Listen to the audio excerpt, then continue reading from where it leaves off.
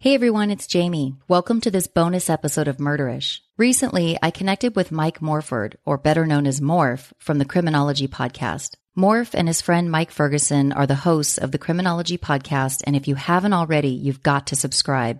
In the first season of Criminology, they did a deep dive on the Zodiac Killer case. In the second season of Criminology, they did a deep dive on the Golden State Killer case, and as you all know by now, the Golden State Killer was recently arrested mid-season. So, needless to say, the Criminology Podcast has absolutely blown up, and for good reason. Morph and Mike do a great job on Criminology, so if you haven't already, definitely subscribe. In this bonus episode, Morph and I got together and I told him about the time I went through an armed takeover robbery at a bank I used to work for. At the end of the episode, we did a Q&A with Morph, and of course, we talked about Golden State Killer. At the end of this episode, there's some bonus content where Morph and I just talk shop about podcasting, so stick around. Also, I want to apologize for the audio quality in this episode. It isn't great. I was totally bummed when I listened to the audio back. That said, I found myself getting used to it a couple of minutes into the episode. It's tough sometimes when you're recording with somebody in a different location. Regardless, I hope you still enjoy the collaboration with Morph. It was a lot of fun. Okay, let's get into the show.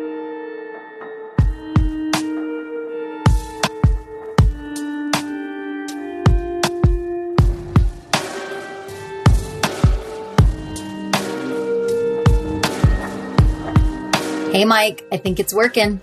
Oh, cool. How's it going? Good. Good. Thanks for being patient with me. I hate technology no problem. Sometimes. Yeah, I don't handle any of that stuff for the podcast. So, when it comes to the tech stuff, it's, like I refer to that to Mike and I let him figure all that stuff out. You are so lucky. I wish I had a mic.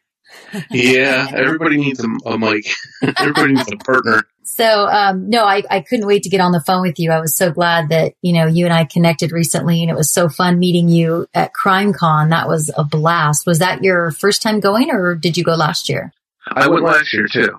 Last year I had gone as part of the Golden State Killer panel. We were there raising awareness and up on stage giving a discussion about the case. And, I knew at the time I was actually working on the podcast, so I was talking a little bit to people when I could.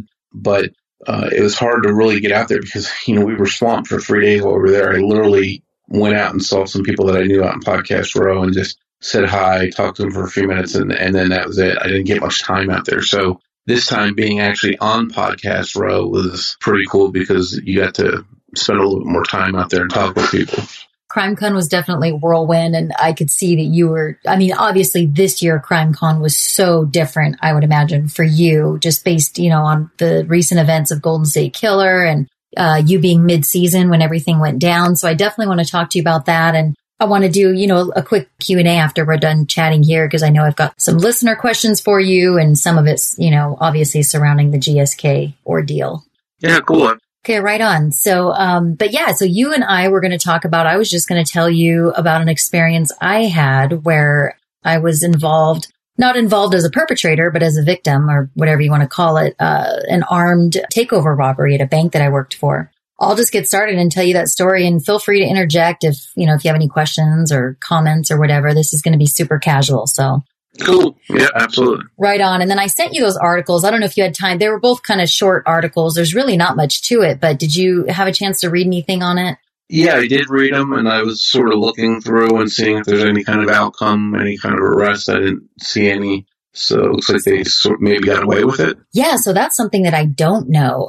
I know that there were some bank robbery suspects arrested nearby a few years later. And it may have been them, but to be honest, I never really hunted down the information. And so I really don't know if they ever got caught. Yeah, it was back in May 2011. So I've been a banker basically my whole adult life up until recently. I quit to work with my husband in the family business. It was back in May 2011, and I was living and working at Community Bank in Redlands, which is a small town in Southern California. It's where I grew up, where I went to high school. And I was working as a commercial loan officer, and it was Community Bank, Redlands. It was on Citrus Avenue, and it was about 10:30 in the morning. I was sitting at my desk. So basically the branch looks very much like any bank branch you walk into. There's two entrances in, one on one side of the building and one on the other. and there's a lobby. And then, on part of the lobby across from the teller line, there's a set of like 8 desks. And that's where like the loan officers sit and the new accounts people. So there's like 4 rows of desks up front. And then behind those 4 desks are another row of 4 desks. So I was sitting in one of the desks in the back row. So across from us was the teller line. So if I'm sitting at my desk working, I'm directly facing the teller line. And there was probably 6 teller windows, and there was probably 3 tellers working that day. So it was 10:30 in the morning. So the bank had been open for not too long, because if I am remembering correctly, I think that bank opened at 10 in the morning. So we had just opened, and my desk was really close to one of the entrances for people to walk in, and it's 2 glass doors. So you can fully see, people walking in, and they can see you. So I was sitting at my desk, and it was like slow motion. I looked over, I see these 2 guys, they're wearing hooded sweatshirts, and they're about to walk into the lobby. And I knew right away, we're getting robbed. Like, it was just a flash. There was no doubt in my mind, because right when I looked over and saw them walking into the bank, they were walking very quickly, like they had a purpose or something. And I looked over, and right as I looked over and spotted them, one of the guys, actually both the guys, bent their heads down a little bit, kind of looked at the ground, and they tipped their hoodies over their heads. Oh, and one of them was carrying a white bag. And I'm like, oh my God, it's like the classic, bank robber. He's carrying a bag. They're wearing hooded sweatshirts. And right before they walk in, they tip their hoodies over their head. And I want to say that one of them was wearing a full-blown, like, army-colored ski mask, so you couldn't see his face. But the other guy who was carrying the bag, he tipped his dark blue hoodie over his head, but I think you could see his face, because there's pictures of him online leaving the bank, and also there's a picture of him jumping the teller line. So I'm pretty sure you can see his face. I don't think he was wearing a ski mask. But anyway, they walked in, and I mean, I was terrified. I knew what was about to happen. I couldn't believe it. It took me just like a couple seconds to process, like, oh my God, this is really happening. What do I do? Do I scream and say, hey, we're about to get robbed? But like, there was no time to even say that, because they walked in right as I noticed them. They walked in. It was almost like slow motion when that happened. So they walk in the door. The guy in the dark blue hoodie immediately goes to the teller line, jumps up on top of it, and jumps over behind where all the tellers are standing. And he's demanding money. And at the same time he jumped over the teller line, the other guy, who was wearing lighter colored clothing and also had a ski mask on, he pointed a gun at all of us sitting in the desks. So he took his gun out, his arm was straight out in front of him. He pointed the gun. I don't remember exactly what he said, but he basically said, stay quiet, don't move, I'll kill you.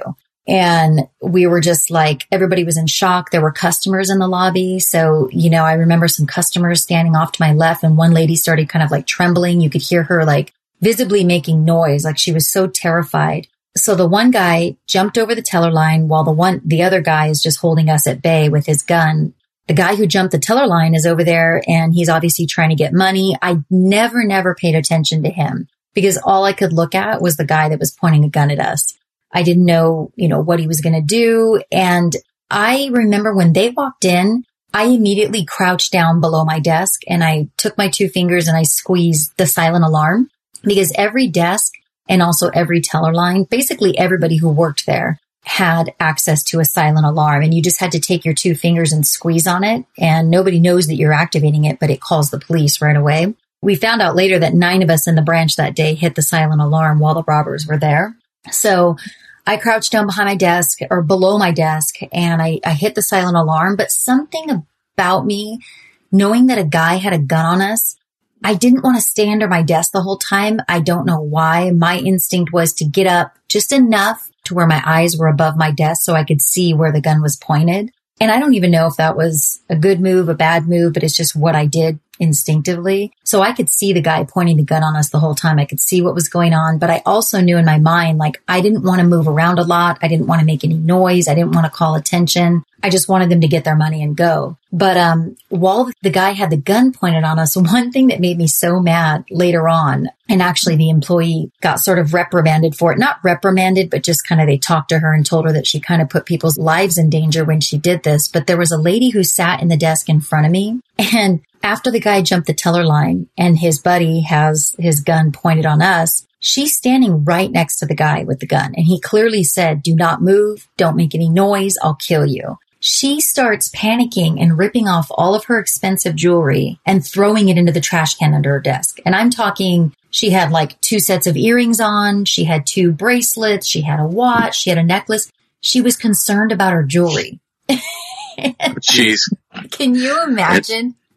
Yeah, that's the last thing you should be worrying about when you got a gun in your face. I swear. And she was the closest to the gunman. So, I mean, this made me so nervous because it takes a while to take off all that jewelry. So she's fidgeting around. And I want to say that he said something to her to make her stop, but I can't remember what that was. But she did eventually stop because he was like, hey, he motioned over and said something for her to stop moving around because it was making him nervous. At one point, he took the gun and I think that he pointed it over toward a customer and said something because that customer was making noise and kind of threatened the customer and then pointed the gun back at us, the people who were sitting in the desks. So they were probably there for, I want to say like 2 minutes tops. It was like 120 seconds. I mean, but it felt like 2 hours. And so when they were done getting the money, the one guy jumps back over the teller line and both of them storm out of there with their white bag in hand and they leave.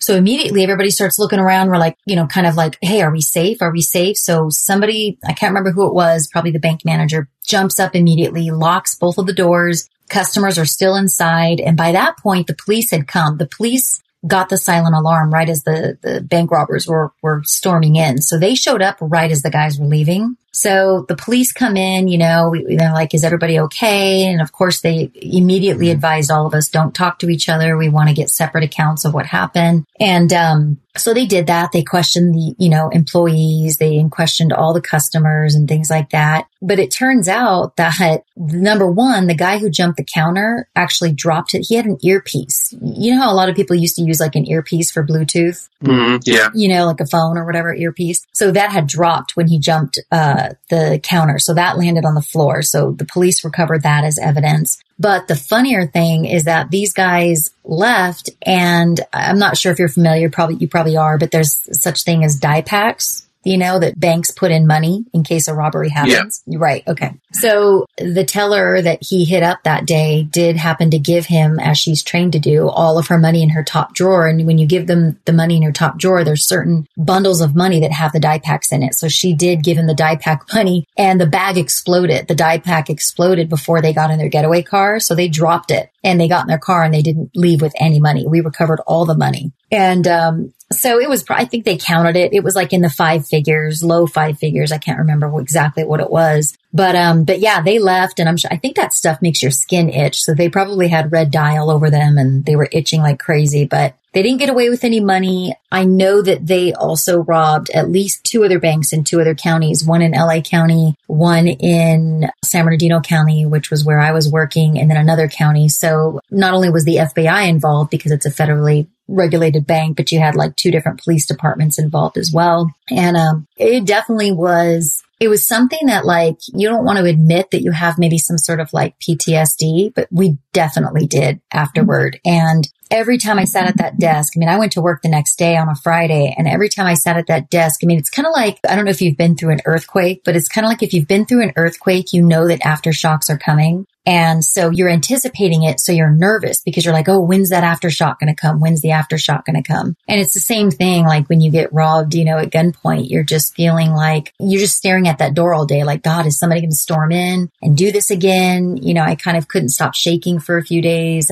But luckily nobody got hurt. It was absolutely terrifying. And there's some pictures online, which I can post in the Facebook group. I'm sure you saw them in the articles, but it's kind of creepy to look back at those pictures. It kind of takes you back to that time when it happened. And there were a few employees who left on like a stress leave because they were just terrified. I know that the teller who was involved was really, really shaken because, I don't know if he made physical contact with her, but he jumped her teller line and he was like right in her face, and she's nervously trying to give him all this money. And so that's basically what happened. Like I said, I don't know if they ever got caught. I hope they did, but they called them the Greenhorn Bandits because I guess in some of their robberies, they were pretty clumsy and seemed to not know what they were doing. So I don't know. The police told us, or was it the FBI or the police basically said that like when, bank robbers are less experienced, they're more likely to use violence. And I don't know what that tie is, but anyway, he held a gun on us, but nobody got physically hurt from the situation. So that's the good thing. Yeah, and I guess the banks are insured and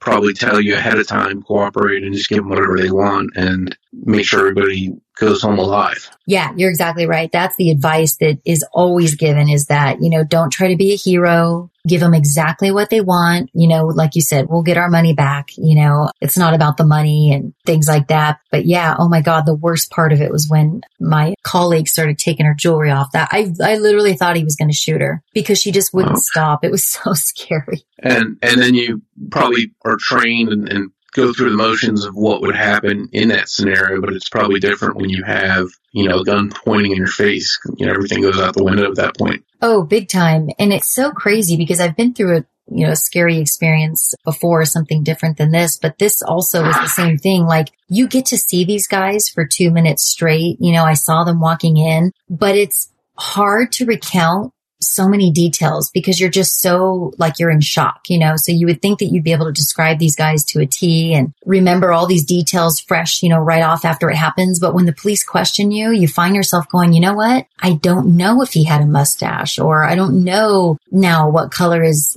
pants were, or, it's just kind of, it's strange that way, but your mind does a lot of weird things when you're going through something really traumatic like that. And I guess the part about it that I'll never, never, never forget is the feeling that I got, like the cold rush of instant panic of, oh my God, I'm about to be harmed, but there's nothing I can do about it, to then you're just in survival mode. He's got the gun on you, maybe he won't hurt you, but you just need to stay still and keep yourself alive and keep everybody safe. But yeah, it's a crazy feeling, but I don't know what goes through people's minds or what their motives were. I don't know if, these guys are drug addicts or what, or why they needed the money so bad, but it's pretty brazen. I mean, they could have been killed, right? Because what if there was like an off-duty police officer in the bank? Oh yeah. And you see all these different movies of guys that are, go crazy or something goes wrong while in the middle of it. And the next thing you know, they're shooting and everything else. So, yes. It could easily turn deadly. Oh, heck yeah. Like the huge shootout at Bank of America in Hollywood or North Hollywood. Do you remember that one? Oh, yeah. That was, full machine guns and everything. I think the movie Heat was actually based on that, the shootout in Heat, or they actually had watched the movie Heat and sort of came up with that plan. I'm pretty sure you're right. Yeah. Yeah, I think I remember reading that, and, it was a pretty big shootout, and they were wearing body armor and everything else. And it was hard to take them down. They actually had to run into some of the local gun stores that were close by and get better, stronger weapons and ammo. Isn't that insane? Like, they were ready to do this at all costs. I mean, obviously they ended up losing and the LAPD did a great job that day, but God, I remember that playing out on the news. It was just so dramatic. And then you see the two bodies laying there, like, and so nobody else got hurt, right? I can't remember. I know a couple of people got shot. I know one of the police officers was hurt pretty bad. Can't remember if anybody died or not besides the the suspects, but it was definitely probably one of the biggest shootouts I've ever seen recorded. That's definitely one of the biggest. So speaking of bank robberies, have you watched Evil Genius or listened to any podcasts on that story? I did. I watched the Netflix special and, I thought it was pretty well done. I remember that case when it happened. I'm from Jersey, so it was in Pennsylvania, one state over, so it was something that was, I wouldn't say big news around here, but it was on some of the news stations. And then I remember watching a video, I don't remember where I saw that, but I saw the video and they didn't warn you that the guy was going to explode, Yes. Not to spoil it for anybody that's out there that's going to watch the show, but that was a little bit shocking. And then that stuck with me for a couple days. But yeah, it was pretty well done. I'm always looking for a good Netflix documentary, and that came out at the right time. So I definitely liked it. Yeah, me too. I mean, I remember, and I don't know which podcast it was, but it was quite a while ago. I remember a podcast covered that story, and I listened to it. May have been Real Crime Profile, but I could be totally wrong. But I was fascinated by it. I was like, oh my God, you can't write this stuff. So then I watched the Netflix series. And yeah, I thought it was pretty well done as well. I thought the characters in it were very interesting. So I guess my question to you is, do you think that Brian Wells had any involvement, whether it was,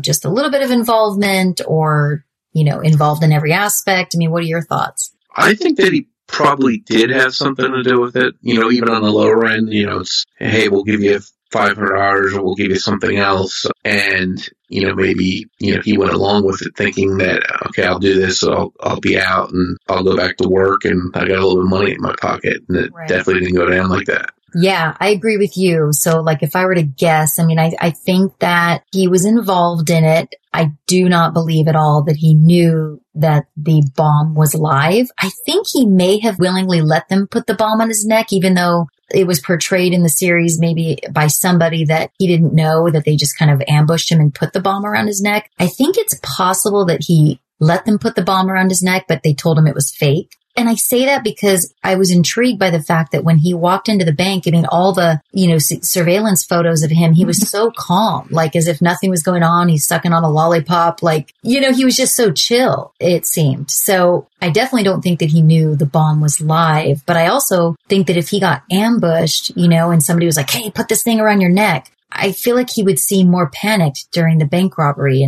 But I could be wrong. But I definitely don't think that he knew the bomb was live then until it started ticking or beeping. Yeah, and I got the same impression because when they showed him in the bank, he was really nonchalant. He was just, like he's in line making a deposit or getting withdrawal and heading out. It was very calm. But the thing I found interesting was the weird scenarios.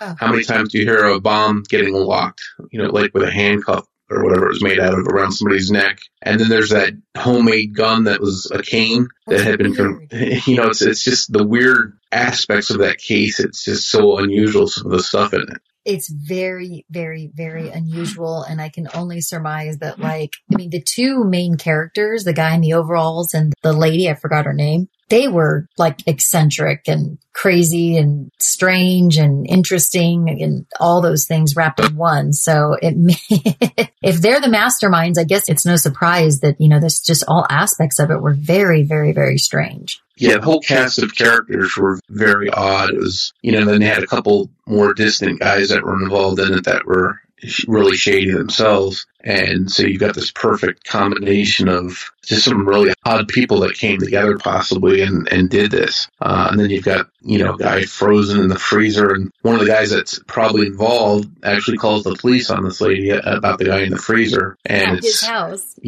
What's his thinking? Why is he doing that? Why is he getting the police involved? So I don't want to get too much of it away to your listeners, but it's definitely some interesting things that happen that make you scratch your head and say, well, why did they do that? And some of the stuff just doesn't make sense. No, it doesn't. And so it's cases like that where you could just talk about it forever and ever. And probably people will be talking about it for years and years because it's the kind of case where you probably will never know exactly what happened, exactly who all was involved and to what extent, so it's like that perfect true crime story that people like us like to talk about because it keeps you guessing and you can have your own theory and I can have something totally different, kind of like another, case that I am very fascinated by. And I'm sure you're well aware of it is, Adnan Syed, in Serial. It's like that same thing where it could be, in one way, somebody could really argue that, Adnan did it and here's why. But then somebody else could argue and go, no, there's no way. And here's why. And here's who we think did it, and then you talk about Jay and Jen and all that. So have you listened to Serial or are you one of the few who hasn't? Shout out to Astapro for sponsoring this episode and providing us with free samples. Nothing is more annoying than having an exciting day planned only to wake up to bad allergies. First world problems, I know, but sometimes allergies ruin my entire day. If you suffer from allergies, I know you understand my struggle. No one wants to go through the day sounding like they're talking underwater. Luckily, we have Astapro. Astapro is a first-of-its-kind nasal allergy spray. It is the fastest 24-hour over-the-counter allergy spray. It starts working in 30 minutes, while other allergy sprays take hours. Astapro is the first and only 24-hour steroid-free allergy spray. Astapro delivers full prescription-strength indoor and outdoor allergy relief from nasal congestion, runny and itchy nose, and sneezing. Between my daughter's school events, Zoom meetings, and podcast recording sessions, I don't have time to deal with allergy issues. And who wants to listen to a podcast when I sound like this? Luckily, you don't have to, because I use Astapro for quick and effective relief. You're welcome. Get fast-acting nasal allergy symptom relief with Astapro. Go to astaproallergy.com for a discount so you can Astapro and go today. ASTEPRO allergy.com. Astapro and go. Use as directed for relief of nasal congestion, runny nose, sneezing, and itchy nose due to allergies. I've listened to some of it, but not recently. Okay. Unfortunately, that's the downside of the podcast, as you know, is not listening to the stuff you want to listen to. So that's been one thing that I have had issues with, is making the time to listen to all the stuff that I want to listen to. Yeah, every podcaster says that. And now I'm definitely in the same boat. You know, I only started podcasting last year in November. So it's just been a few months. So I was, lucky enough to listen to Serial and all the follow-up podcasts, about the Adnan Syed case before I started podcasting. But you're exactly right. Once you start a podcast, you're now all of a sudden listening to support your friends, your pod friends, number one, but you're also you don't have as much time. So you don't really listen to the podcasts you want to listen to. You're listening to podcasts for other reasons, but you're listening to a lot less of it just in general because you just don't have the time. Yeah. And that's sort of, I equate it to, to fantasy football because I'm a huge football fan, and, I used to be a diehard Cowboys fan. I'm sure I'll get some hate for that, but, I was a big Cowboys fan. I got into fantasy football, and then it sort of ruined it for me, because I started rooting for players, and I didn't care who won, as long as my fantasy team did good. So, it's sort of the same thing with podcasting. You have all these favorite podcasts that you like, and you're looking forward to new episodes, and then all of a sudden you're doing a podcast, and you don't have the time to listen like you want to, and you feel like you're missing out on something. I totally feel you on that. And I do feel like I'm missing out, and I have all these podcasts that have piled up. And a lot of times too, like I'll record, but then I'll want to listen back so I can make my notes, for the editor, like, hey, can you cut this part out, or can you do this here or whatever? And so in my free time, I find myself listening back, to my raw, audio files to make notes for my audio editor. And so it's just like, first of all, I'm sick of myself. Second of all, it's like, how much Jamie can I listen to? But yeah, I mean, I used to enjoy, I used to actually look forward. I used to have a really crazy commute. And the only good part about that is I was able to consume so much podcast content, and it was great. But now I don't have a commute, which is awesome. I wouldn't trade that for the world. But again, like you said, there's just not enough time in the day. And so I try to listen while I'm folding laundry, but it's usually little spurts. So, even when I'm listening to your show, Criminology, I'll listen in spurts. So I'll listen to 15 minutes here and then 15 minutes there, which is not the way I want to listen, but it's just kind of the way it has to be because I just don't have an hour usually of dead time anymore. Yeah, I'm pretty much the same way. I've got to be driving, picking up my daughter at school or doing an errand or cleaning the house, whatever I'm doing. I have to just have that time where I'm not doing something related to a podcast because, some people can read and research and write and prepare for their podcast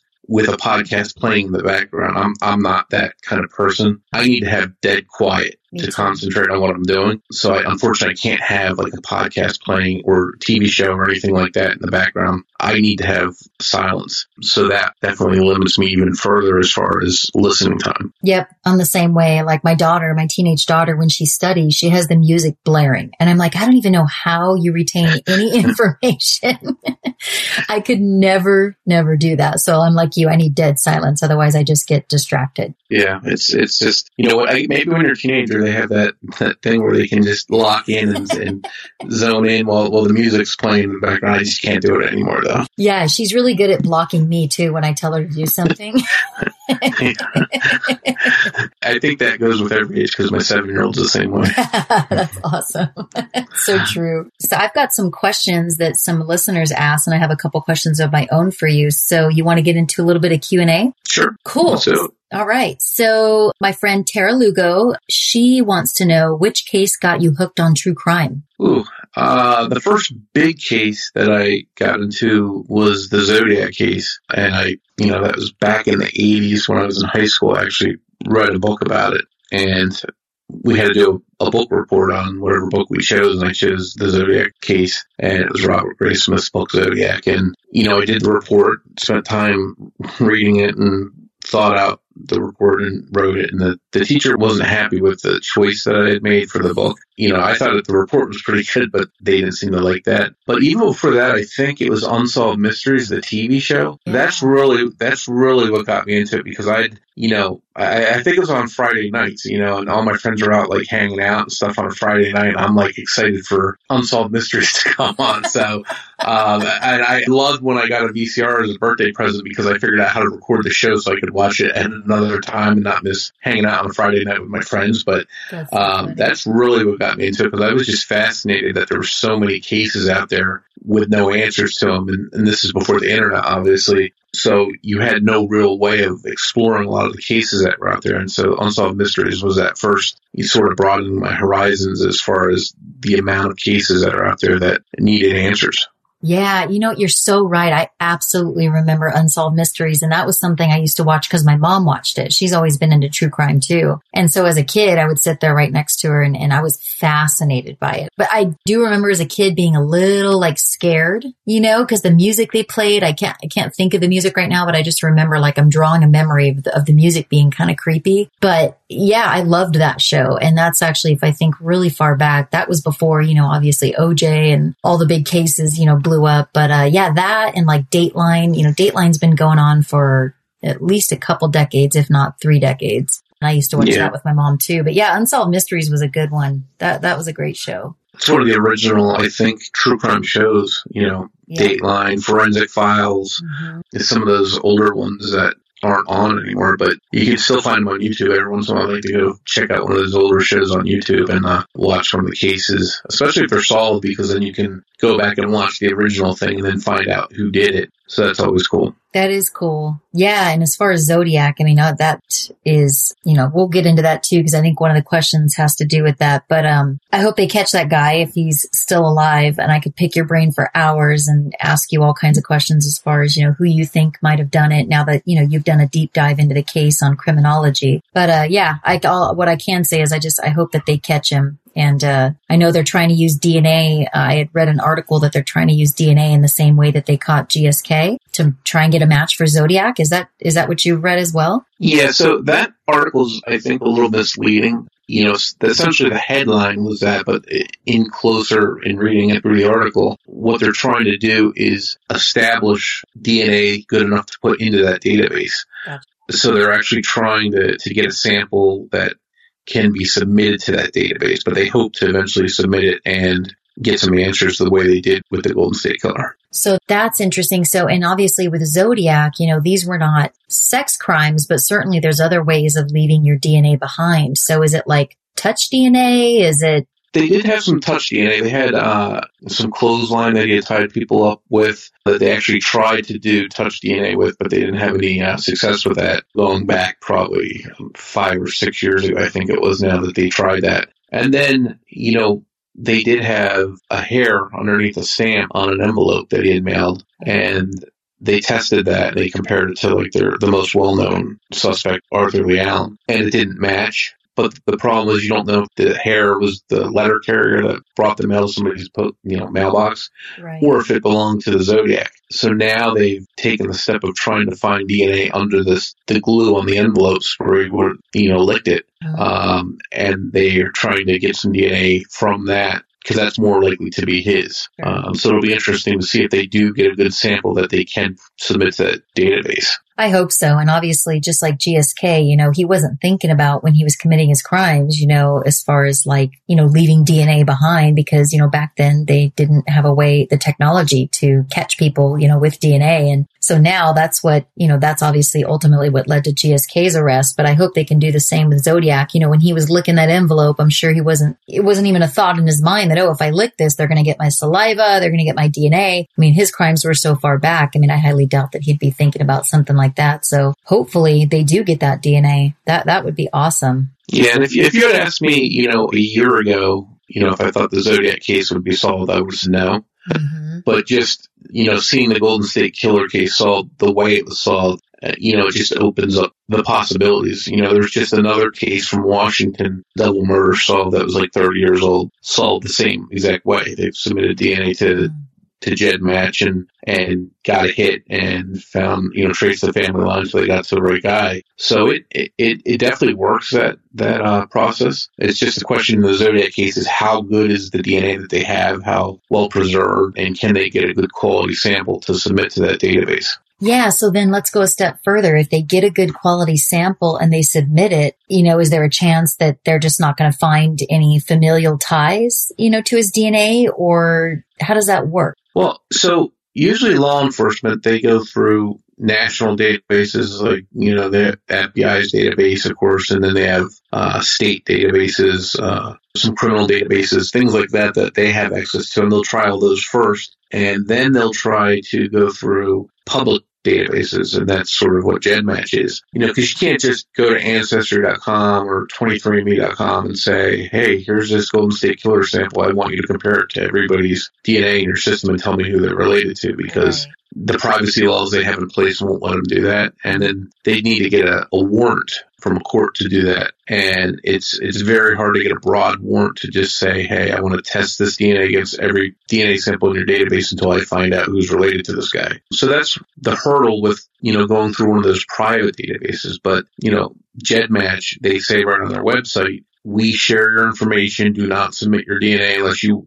are ready for it to be shared with whoever wants access to it. That's, their policy. And people submitted their DNA knowing, that's their policy. So the police checked it out to make sure that they were going about it the right way. And they felt confident that they were, and they wouldn't come up later on that it was a violation somehow of privacy. And they submitted the Golden State Killer's DNA in there. And luckily they did find several relatives, but it's a question of, is it a 17th cousin? I mean, because then it's good luck trying to track down, the right person. But, I think they got second or third cousins, and then that makes it a lot easier, because then it's just a question of having a genealogy person track the entire family tree until you get to the right person. And that's what they did in the Golden State Killer case. It's so amazing. And I think I commented on one of, your social media posts or somebody's recently that, this just seeing how GSK got caught, it just reminds us all that it is very possible that now the Zodiac case, it could be solved. And just like you, if you had asked me a year ago, I'd been like, no, that case is pretty much done. They've tried everything. It's probably not going to be solved. But now we kind of all have new hope. And this is amazing. And I think that we're going to see obviously so much more of this crime solving this way. We live in a whole different world from the days of when these guys were committing their crimes. So it'll be very interesting. I'll be on the edge of my seat waiting for more news to come out about Zodiac. Yeah, I think, and not just Zodiac, I think a lot of cases have a really good chance of being solved now. I think it's going to be like a domino effect. I think we're going to see a lot more cases being solved the same way. I've reached out to a bunch of people that I know, in law enforcement and,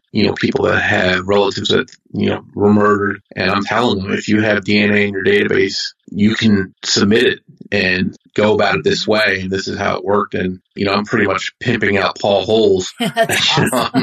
I'm like, call Paul. I'll put you in touch with Paul and you can ask him how it's done. Yeah. So it's a question of some of these places, the investigators themselves aren't the most, intelligent as far as how DNA works and what can be done with it. And they rely on, labs that they work with to tell them how it works. Where somebody like Paul Holes came from a lab. That's where he started out before he was an investigator. So he had that background to really know the ins and outs of DNA and what could be done with it. So I think it's important that anybody out there, with a DNA evidence in a case, it can be solved. I think if you can get it in that database, you should be running to put it in there, because I think there's a really good chance that you'll find a relative. Yeah, I think that's a great thought. And, it's something I hadn't thought of. It's like, I think a lot of police departments, like you said, detectives, that's not their expertise. I mean, some of them may be very familiar with how DNA works, but I would say for the most part, that's not their expertise. And so, for me, I'm in the true crime world in that, I have a podcast and I have podcast friends who have true crime podcasts, but, so I'm familiar with this GSK, development and the, how it happened. But, we can't take for granted that like everybody's really following this case as closely as we are and then running to like the DNA, labs to submit all of their DNA evidence, so it takes people being an advocate, like you. It sounds like you're reaching out to your law enforcement buddies saying, hey, did you know, you can do this? And, that's, just somebody speaking up like you could just prompt certain police departments to go, hey, I've got some DNA sitting around, why not try it? Like you said, what have you got to lose? So it'll be interesting. I think we're going to see, like you said, it's going to be a snowball effect. Yeah, that's what I'm hoping for. I hope so too. So my friend Jamie Trevino wants to know, what's your favorite podcast? Oh, that's tough, right? Yeah, I think we touched on that. Yeah. I wish I could listen to more. Obviously, I listen to Murderish, of course. Thank you. I mean, I like a lot of them. I mean, I like Generation Y, Crawl Space, Already Gone, The Trail Went Cold. There's just so many of them that I like and I listen to when I can, and I try and split them up and just find an hour here, an hour there. I'll see a case that I think sounds interesting and I'll make it a point to listen to it. But, the people that I've talked to and met that are podcasters and have podcasts are really awesome people. Mm-hmm. There's a couple prima donnas, we won't mention any names, but for the most part, everybody is really friendly and sort of there's a camaraderie. So I always want to support people as much as I can, even if it's as much as, tweeting something, sharing something, or just a download, listening to an episode. It's always good to see if you can help your fellow podcasters. So I try and fit in as many podcasts as I can. And if I can't listen to them directly, I'll at least, try and engage with them on social media and help spread the word. Yeah, I've seen it, and you definitely have been that way. You've been so supportive of, other podcasts. And I think that's the biggest, it's the biggest factor in podcast growth is just all of us helping each other. Because I always say, like you said, there's a few prima donnas and they're the exception and not the rule. The ones that kind of feel like, hey, I want to be on top and I don't want to tell you my secrets and I don't want to help you with your little podcast. But for the most part, like 99.9% of podcasters I've come across are like, hey, let me give you a helping hand. Let me give you some advice. Let me retweet your tweet. Let me give you an iTunes review. And it's been such, for me personally, has been a huge reason why my podcast has grown at all is other podcasters playing my promo or tweeting about it or, just like you said. So, us indie podcasters really, really appreciate the true crime community because it's just, it helps a lot with growth and there's enough success out there for everybody. So, me helping out some other podcast that's just getting started like I was, a few months ago, it's not going to take away from my podcast. You know what I mean? But I think that there's maybe a couple of podcasters out there who have that frame of mind. But, for the most part, all podcasters that I've come across have been really, really cool. Like you, super supportive and just willing to do anything and everything to help other podcasters out. And it's been awesome. And I've made so many new friends. Yeah, that's the fun part of it because then you start, doing things like we're doing where you ask me to come on your show and, it gives me a chance to talk with you a little bit more than I normally could. And it's just fun to sort of have casual conversations with people that are doing the same thing, that you're doing. And another thing, I think that with true crime podcasts, obviously there's a million of them out there now, but there's something for everybody's taste, So if you don't like criminology, if it's too long and too involved, you're going to find a bunch of shorter, episodes that are more, what you're looking for. So, if you don't like some laughter and some humor mixed in with your true crime, then you can just go with an all serious one, or vice versa. If stuff is too serious and too heavy for you, you've got plenty that you can find where you can get a couple laughs in while you're listening to it. So that's what's cool about the true crime, podcasting genre. I think there's something for everybody. Oh, yeah. And I think it's so cool, too. And actually, I was pleasantly surprised the other day. I didn't even know. I was binging on, I forgot what it's called, but it's something like Golden State Killer, It's Not Over. And there's Morph. And I'm like, oh, there's Morph on TV. So you had a lot of screen time on that. And I thought that was just so cool. And I know that, the ladies of, My Favorite Murder have been on some TV shows. I know that Aaron from Generation Y, he was on a show that I saw. So I love seeing podcasters on true crime TV. I just think that's such a cool crossover that it just shows you podcasting is really one of the fastest growing forms of media and podcasters are getting noticed. And I just thought that was so cool. So how was that experience being on TV? It was, it's definitely different from hosting a podcast.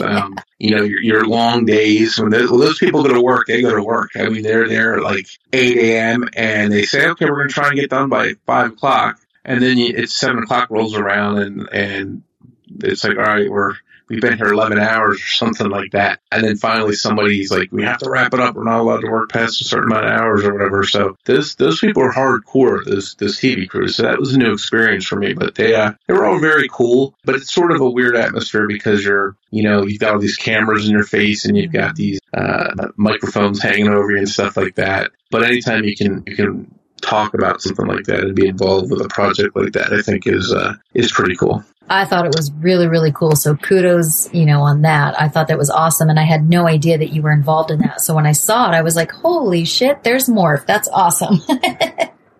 Yeah, and I actually did a behind the scenes thing with the Zodiac series that they had on History Channel. Awesome. So I do a little bit of TV stuff, whether behind the camera or from the camera, whatever, because I'm always trying to stay busy. I just, I don't like to sit still and not do something. I feel like I'm missing out on doing something if I'm not working. So, I always like to do that kind of stuff. Oh, that's awesome. Sarah Norton, host of the Salty Canadian podcast, wanted to know, I may know the answer to this, but I'll ask you anyway. Since the capture of Golden State Killer, who do you hope they will catch next using DNA? The Zodiac one would be the obvious one. Right. For our podcast, obviously. Yeah. That would be really cool. Oh my God, technology has already blown up, but you would be like the atom bomb of podcasts if that happened. Yeah, somebody said if that happens and they cover your case next, then you better watch out. But the one that I think I really want to see solved is the Delphi murders. That is just really heartbreaking. And the fact, when that case broke in early 2017, I had just launched my true crime blog, and their case was one of the first cases I wrote about. And I had a feeling when I was writing it, I said to myself, if this case isn't solved quickly, it might not be solved at all. And I just had this weird feeling. I don't know why, but I wrote about it. I researched it. I paid attention to the news. I got all the recordings I could and put it all into the blog. And then they came out with this, they announced they had DNA, and it sounded great, and they were going to fast track the DNA, and then we've never heard anything else about the DNA. So it's kind of, when you have that much press on you, and this guy's plastered all over every news channel and across the country, and they still can't catch him, that's very frustrating. So if they do have DNA for him, I hope that they're going to put it into a database and then track down a family tree and get to this guy eventually. I hope so too. And I unfortunately have not listened to any podcasts or followed the Delphi murders, but I certainly know about them just being in the true crime community. And obviously, I think there was a session at CrimeCon about the Delphi murders, right? Yeah. And I met their family, and they're from the Midwest. They're real easygoing and, obviously not used to having the press focusing on them. And I think it was a new, obviously it's an experience that nobody wants to go through as a parent or a grandparent or whatever. But on top of that, to have, the national press at your front door and you're thrust into the spotlight for such an awful way, I think it was sort of a shock to them. Yeah.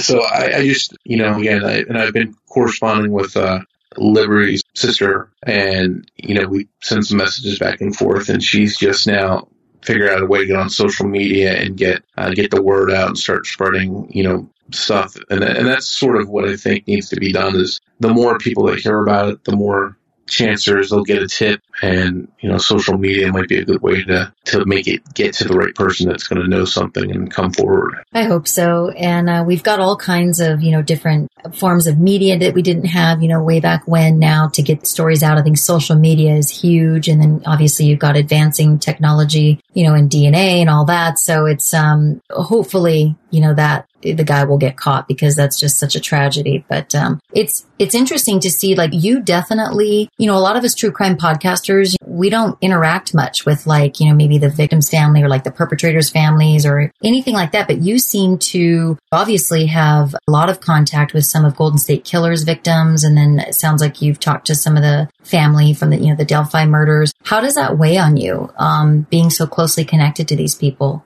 When I set out to do it, when I got involved in the Golden State Killer case, I didn't know that I was going to wind up, meeting the family, becoming friends with victims' family members and the victims themselves that lived, survivors. And then it was a really eye-opening experience, wake-up call, because now you've got these people that you're talking to face-to-face, and they're no longer on paper. They're not a statistic in an article or in a police report. They're a real person.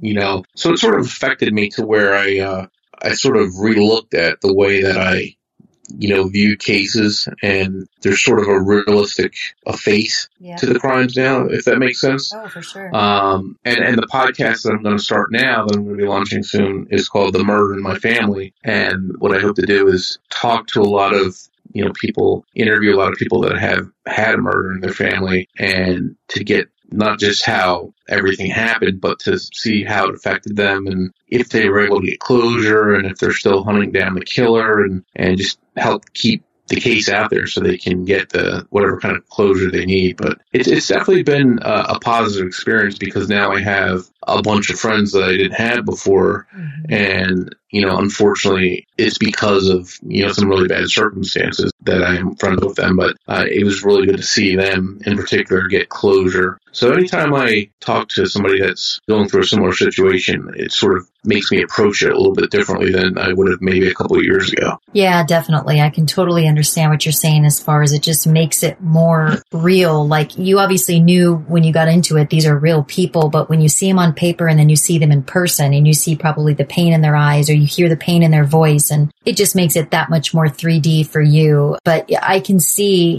just being at CrimeCon, I can see that, these families really respect you. And I think that they really appreciate what you're doing. And I do think that what you're doing is helping. So I think it's great. So, more power to you in that regard, because I'm sure not everybody's able to do that, get that close, because it's a very tough situation, but you're definitely helping. So I admire you for that. Well, I appreciate that. Yeah. So Tara Lugo asks, if you could interview Golden State Killer, what questions would you ask him? Wow. Yeah, I would love to know that too.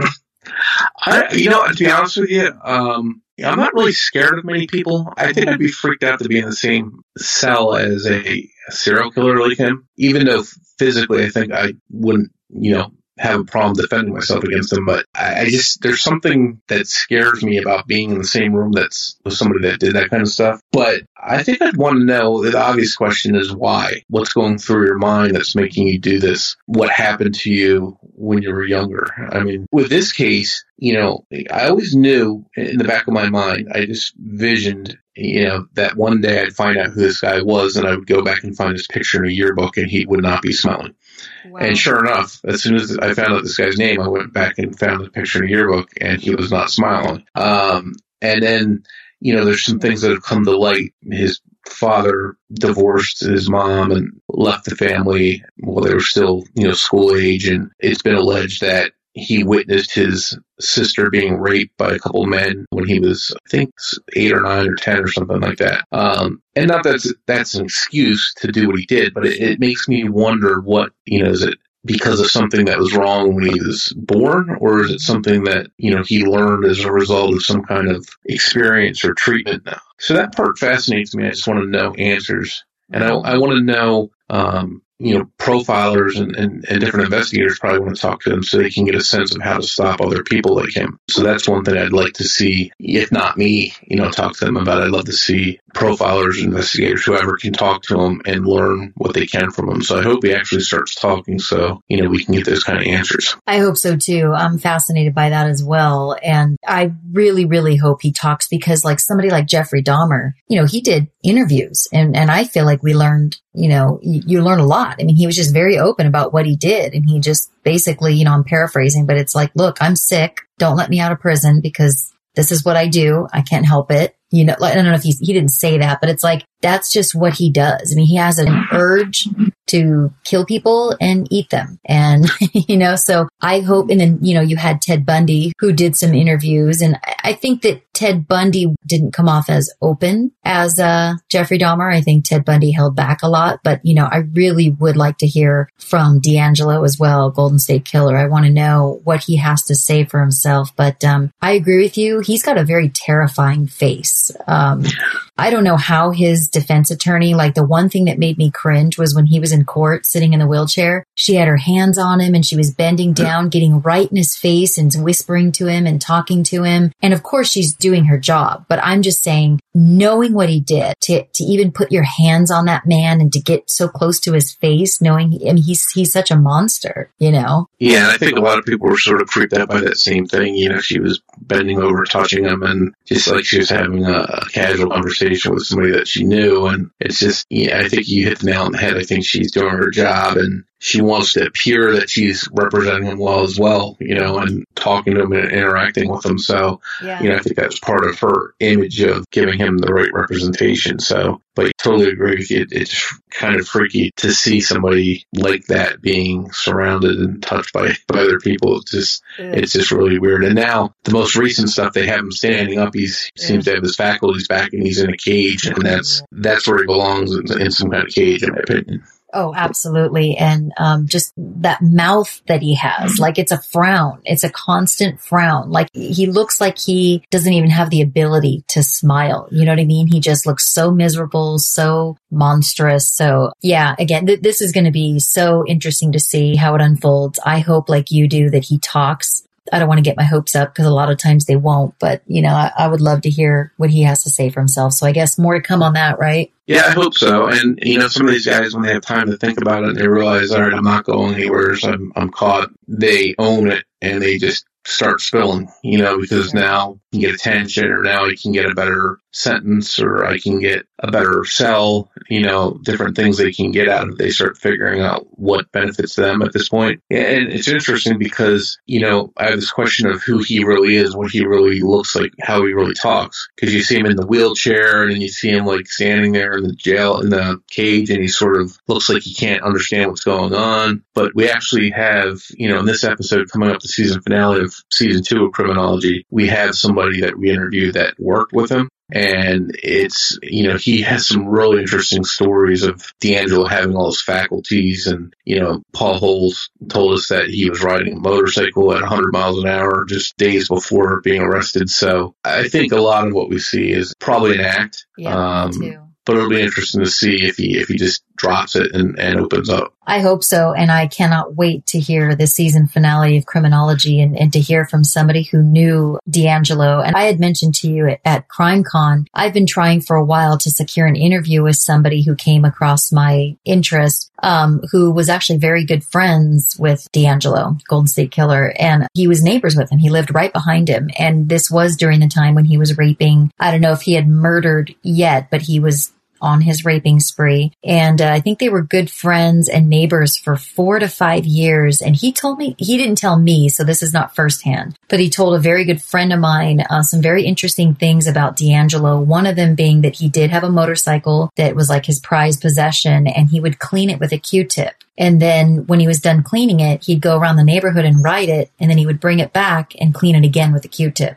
And he was very particular about things like that. And I think I've heard stories about him yelling at neighbors because they cut their grass too short or too long, or I don't know what it was. So there was that. And then the guy also said that he had bouts of anger. And one particular instance, he got so angry, he started throwing his motorcycle around the garage. I mean, he was absolutely irate, and it lasted about 10, 15 minutes, and then he cooled down and things, I guess, were fine. But yeah, he said some interesting things about him. I really would love to speak with this guy to get more information, but it just hasn't happened yet. But yeah, it definitely seems like D'Angelo is sort of an odd duck, to say the least. Yeah, and it's interesting when you can how often you get access to somebody that knows a serial killer or works with them and can share stories with you. And I'll touch on one thing just because it's really interesting, but one of the things we talk about in this episode is that D'Angelo had, grandchildren or a grandchild, and he built her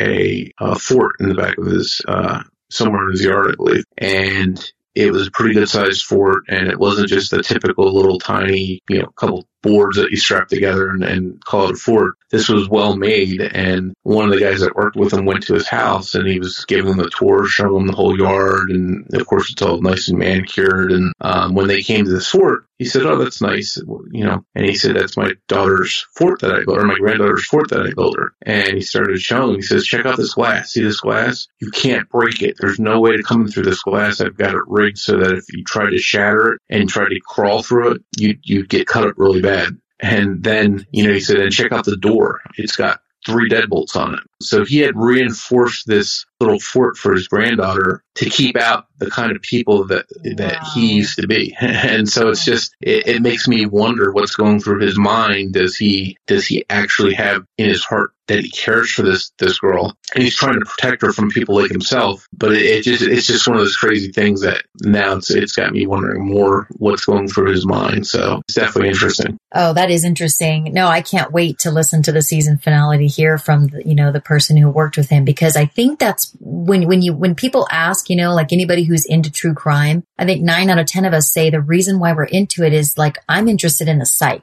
I want to jump inside a serial killer's brain, for example, and just see exactly what is going on. How did they get formed into a monster? What makes their brain so different from mine and from my neighbor next door who's, just average Joe Schmo? What makes them different? So yeah, the psyche of it all is what fascinates me. So I want to get inside, D'Angelo's head as much as possible because it's fascinating. It's disgusting. It's disgusting what he did and nobody condones it. And it's the worst of the worst. But it doesn't stop me from wanting to just know, how was that monster formed, So yeah, it'll be interesting to see, if any of that comes out. Yeah, definitely. So I won't keep you much longer, but I do have another question from a listener, Mary Bright. So she says, this one's about Zodiac. She says, are there any murders strongly believed to be committed by Zodiac but haven't been linked yet? Probably there's a couple different cases, Sherry Jo Bates in Riverside in 1966 is a possible victim, but I think it's more than likely that he did not kill her. But he's linked to that case by handwriting, by letters he sent in her case claiming that he killed her. And then also in 1963 in Santa Barbara, there's a young couple down there named Linda Edwards and Robert Domingo that murdered on a beach. And the MO is very similar to his MO that he used at Lake Berryessa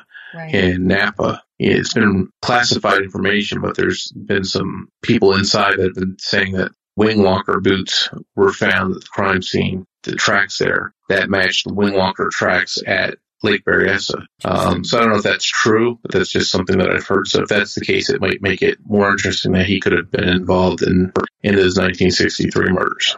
Well, I hope we get to find out. And I'd mentioned this to you before, but just interestingly enough, one of my former clients at that bank that I just got done telling you about where we got robbed in Redlands, his name was Brian Hartnell. He's a victim of the Zodiac. He was the one that was on Lake Berryessa with his lady friend at the time. And Brian now, he's lived in Loma Linda, which borders Redlands. He's lived there for a long time or worked there. He has an office there. He's an attorney. But, I don't think he talks much about his ordeal these days. This was, so many decades ago. But yeah, he was a victim. He was the one that was on Lake Berryessa with his lady friend, and Zodiac came up and, as you know, stabbed them both repeatedly, tied them up. And unfortunately, she died from her wounds and he made it. He was lucky enough to live, barely. But yeah, it's interesting. I wonder if the one in Riverside, I thought the same thing when I watched the special, the victim in Riverside. I wondered if she was tied to Zodiac or not. But yeah, he claimed it. But how do we know that, it actually was connected, that it was him? I think a lot of killers are pretty narcissistic and they want to claim that prize, so to speak. Yeah, and I think Zodiac in particular liked to capitalize on other people's murders so he could get credit for it and get attention. But, and I think going back to Brian Hart now, it's interesting how much of a small world it is for true crime people that, here you are with a true crime podcast and somebody that's involved in, one of the most horrific, or I don't want to say famous, infamous is probably a better word, true crime cases in American history. So it's just a really small world for the true crime, people that do podcasts. It definitely is. And Brian is a very, very, very nice guy. He's really, really tall, really smart guy. He runs a really successful, law firm. But, I remember working at the bank and he came in one day and let us all know that movie, I think they called it just The Zodiac, right? The Zodiac, yeah. Yeah. Mm-hmm. He was like, hey, the movie's, coming out. Do you guys want to come to an advance, screening with me? And so he invited the entire branch of Community Bank in Redlands to the movie theater in Redlands. And we all, watched the advanced screening of the movie with him. And that was pretty cool. But, wow, that's pretty neat. Yeah, it was really neat. But yeah, he was lucky enough to survive. Gosh, what a story. It's almost one of those kind of things, like if he mentions it at a party, somebody's like, yeah, right. Who is this guy? Yeah. He's not a victim of one of the most infamous serial killers, but or if he mentions it at CrimeCon, the entire place just stops and listens. Oh my God. They're surrounding him and they're quiet. He would be. You hear a pin drop.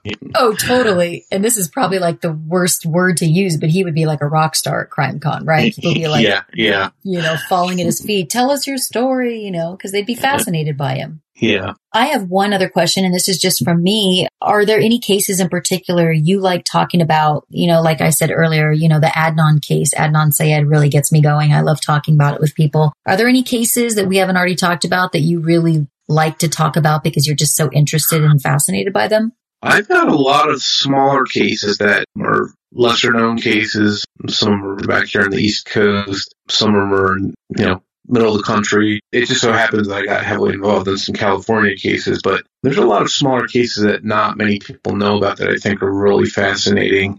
And sometimes it's hard to talk about them with people because I'll say a name and they're like, who?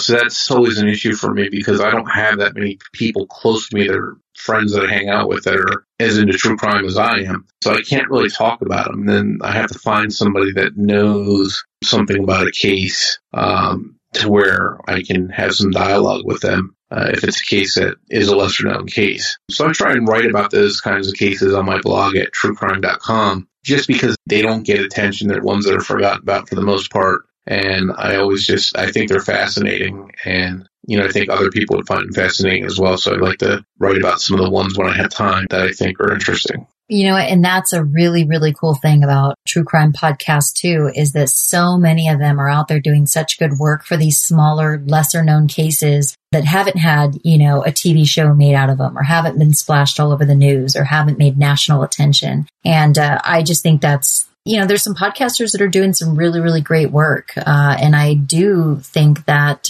podcasts can be and probably already have been and will continue to be used as a vehicle to try and help solve crimes, missing person cases. There's just really no end to what you could do with the podcast, the attention you can bring. So, I find that really cool when you find those podcasts that are covering the lesser known cases because those are the ones who need it most. Yeah, I agree with you. There's so many cases out there that people just want any kind of help they can get, any kind of exposure, any kind of chance to tell their story and see if they can get some kind of closure. So as many podcasts as are out there, it's good to see that a lot of them do cover some of those lesser known cases. Yeah, and it was really cool. You probably saw this too at CrimeCon. There were several people there that I saw and talked to myself who had been sent by a family member of a victim of a crime. They had been sent there to actually seek out podcast hosts who will tell their story and help, either find their missing loved one or bring justice for their murdered loved one. There was one girl in particular where, I talked to her for a little while and she was so passionate. I mean, it almost would bring you to tears to talk to her. She was trying to get justice for her sister who her and her family firmly believed was murdered by a serial killer, but her murder has just not been attached to him yet, so to speak. And so she's trying to get justice and she was walking around with a petition, telling the story over and over and over again. And,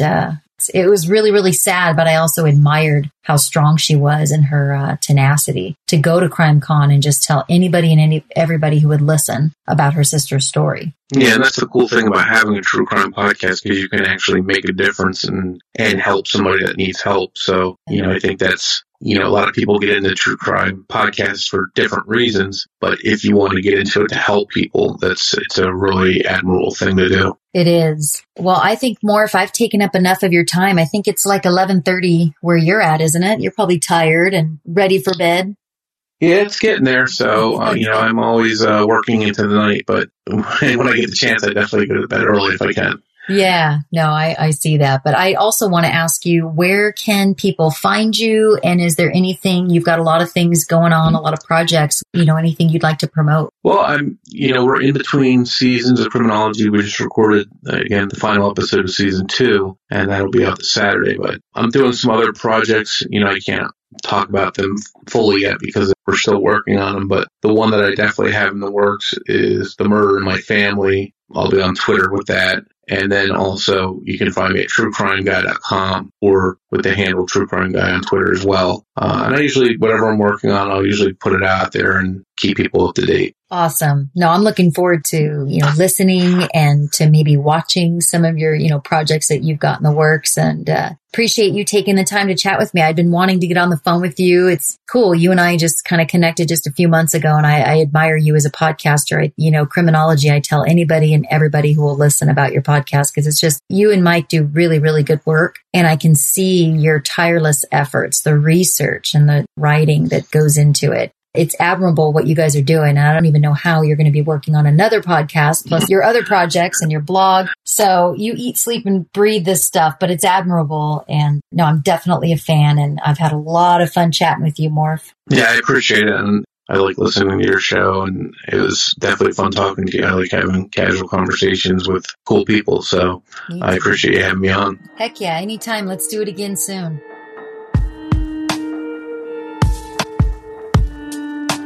Before I started the podcast, I always envisioned like having a co-host just for various reasons. And that was one of them, just to kind of bounce off some of the work, because I knew what my strengths were, but I also knew what my weaknesses were. And definitely the tech side is like, and it's that kind of thing where it's like, okay, I'm 40 years old. I'm never going to go and like teach myself how to be tech savvy, even if I could, Yeah. And I still don't know, I'm about to launch my own podcast on the side, and I still don't know the editing stuff. Yeah.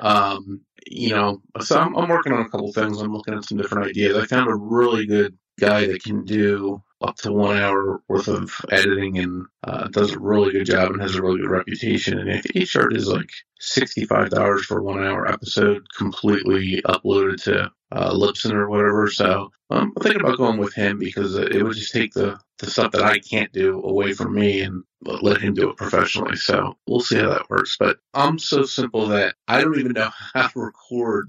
You're going to laugh, but I don't even know how to record. If I want to just start talking into this microphone and record it, I don't even have an app on my computer that will do that. Everybody's telling me to try Audacity. Oh, yeah. And I've looked at it, and I've studied it, and I've watched a couple of videos about it. It just seems so difficult. Everybody says it's easy. I don't know. I just watched, 3 hours worth of videos on it. I was like, I don't want to do this. The tech part of it is just not something I want to get into, because I can't even imagine the time that it takes on top of the writing and the research and all that stuff and the recording to turn around and have to edit it. So yeah, well, even people who know how to edit, I'm hearing they take they're like, oh, sometimes it takes about 4 hours for a 1 hour, 1 hour of content. I'm like, oh my gosh, I could never do it. Oh yeah. It's just, I don't know how people do it. That's not something I like to do, is sit around, going through audio and just listening to, different things. But, a lot of times Mike will do the editing, and he'll send me the copy, and then I'll just sit back and listen to it like I'm listening to an episode, and look out for spots that he might have missed. But it definitely helps when you have somebody that can work with you, that knows the stuff you don't know. So. Yep. And I think that money will be well spent. So I'm like you. I am not an editor. And when I started the podcast, I thought, I'm going to do everything on my own. I'm going to edit. I'm going to research. I'm going to write. I'm going to record. I'm going to do everything. And I quickly downloaded Audacity. And of course, I was completely overwhelmed at first. I'm like, this looks like a foreign language to me. This is not, at all familiar to me. So I did like you. I went to like the school of YouTube and the school of Google, and just kind of taught myself some very, very, very basic editing. So like, I know how to do a few things with editing, but I realized very quickly that it would probably take me like 8 hours to edit one episode versus somebody who knows how to, what they're doing. It takes them 4 hours, and that's still time that I really don't have. So so I taught myself how to record. So I do record into Audacity, and it actually is so easy. All I do is record, and I used to like pause when I needed to take a drink of water or cough or whatever. I actually now just do a straight recording, and I have a guy too that does my editing for me. He's on the East Coast, and he's been awesome. I just do one straight recording, and I'll just say, okay, John, cut that out, or hey, that's cool. Yeah. And he'll just listen to it and he can even see on the sound waves or the audio waves or whatever, like he could go straight to it and go, oh, Jamie coughed right there, or she took too long of a break there. So yeah, I work with him, and he's been like so helpful, and it's definitely money well spent, because I always tell people, as much as I would love to say I do my own editing and that I know how to do it, at the same time, if I had to edit, I probably would not have a podcast. So. Oh yeah, because the time is, especially if you've got kids and everything else, a job and everything else going on, it's just it can be chaotic. I don't know how people have the time to do everything on their own, but oh my God, it's crazy. Yeah, I agree. It's probably money well spent. And what do you have, a Mac or a PC? Yeah, I have a Mac. What about you? I have a PC. And what is Audacity for either? I think it's for either, yeah. Okay. Yeah. Well, maybe I'll check it out again.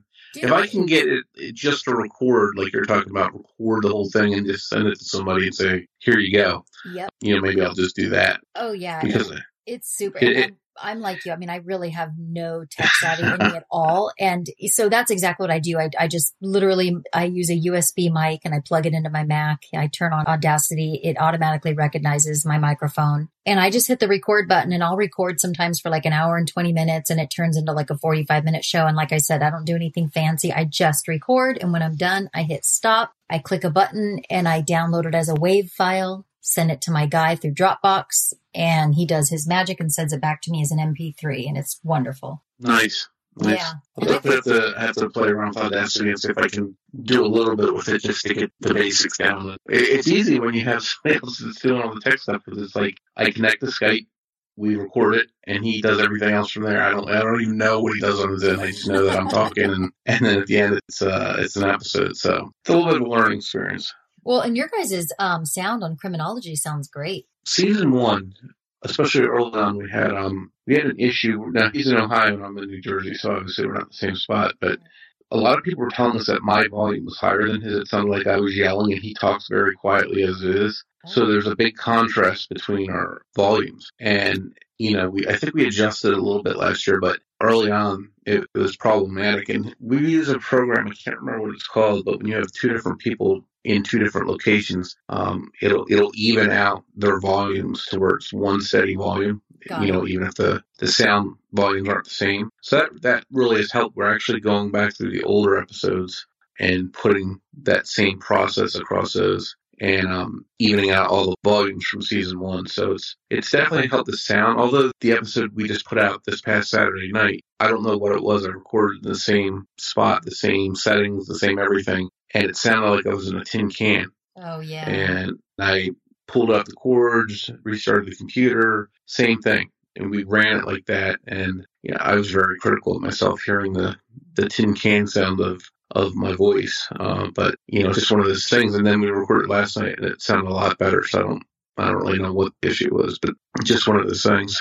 And it's like the never ending struggle, and all these like podcast groups that we're all a part of. I think the number one question I have seen on there is, how do we get good sound quality? Me and my co-host are in two different spots, or somebody like me who's a, single host show, but I do interviews. Obviously everybody I interview is mostly like off site. So I'm always struggling to get good sound quality. And my audio editor, he and I keep saying that we're going to get together because he knows how, apparently, to get better sound quality for people who are in two different spots. We just haven't gotten on the phone to do it. So I know I'm frustrating the hell out of him because he's a sound guy, right? He wants to hear good sound. Yeah. He cringes if somebody uses a bad microphone, or, sometimes I send him my interviews, and like with you right now, I'm just sitting in front of my Mac and I'm using the internal microphone on my Mac, which is not the best, but it gets me by because I don't know how else to do it when I'm recording with somebody else. Oh, I got you. So you can't use your external mic when you're recording with somebody else? I'm actually pretty sure I can. I just don't know how to do it.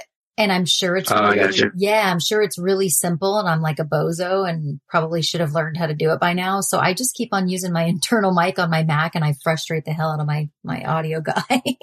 And so you can't just like plug, I guess because you've got the Audacity, I didn't think about that, but so if you plug in a mic to your Mac while Audacity is recording, you can't talk through that? You can't record through that? That's what I was thinking is like, okay, if I plug in my USB mic and then I turn on Audacity so it recognizes my mic, and then I make a Skype phone call, I'm pretty sure I could just talk through my mic and probably have headphones on to hear the call or something like that. I just haven't, it's like the kind of thing where I just haven't done it yet, but I'm pretty sure that can be done very easily. Yeah, because like right now I've got my USB mic and headphones on, and I don't know if you can hear that noise in the background, but I literally have the worst recording studio of any podcaster ever.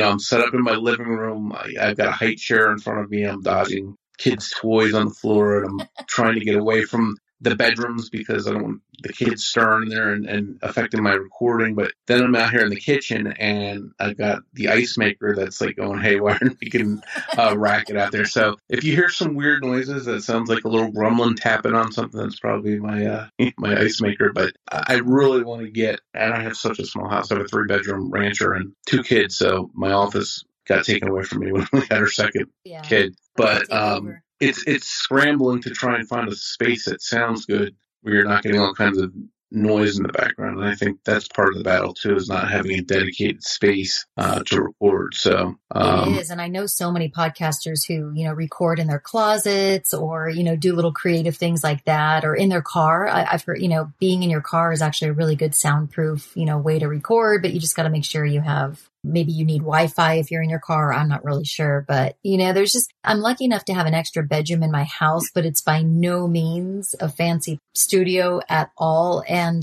all the time when I'm recording, without fail, you hear my dogs barking in the background, or you have my 4-year-old who always pops in and tries to get on the mic. When she walks in and sees that I'm recording, she's like, "Oh, let me say something." It's like, oh my God. That's the fun of having a kid. It is. Especially if multiple kids, and you've got a bunch of them walking around, but you got to deal with it.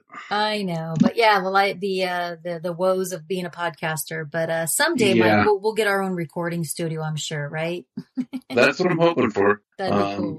It'd be cool to have one of the ones where professional ones with the microphone hanging down over your shoulder and stuff that I always see people with. But for now, I'm just gonna have to wing it and do what I can. Yeah, I want that cool looking podcast studio just so I can be that podcaster that posts like a casual picture on social media. Oh, look at me. I'm in my podcast studio. No big deal.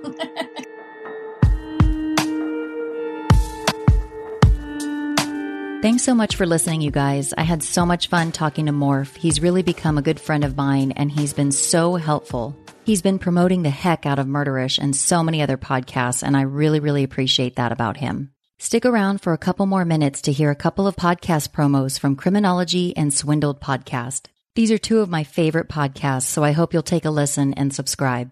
I also want to give a big shout out to the latest Patreon supporters, Amy Duncan and Tara Lugo. You guys have been so supportive, and I appreciate it so much. Thank you. As always, guys, thanks so much for listening. I hope you enjoyed this bonus episode. Have a good one, and I'll see you all very soon. If you liked what you heard today, please subscribe to the podcast and leave a 5-star rating and review. This helps the podcast in more ways than you know. And don't be shy. Tell a friend. The word of mouth is powerful. You can follow the podcast on Twitter at MurderishPod and on Facebook at Murderish Podcast. And remember, listeners of this podcast aren't murderers. You're just murder-ish.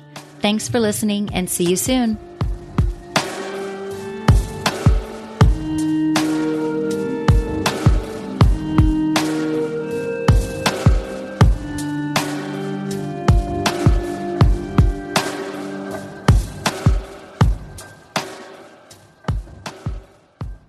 This is Mike Ferguson. And this is Mike Morford.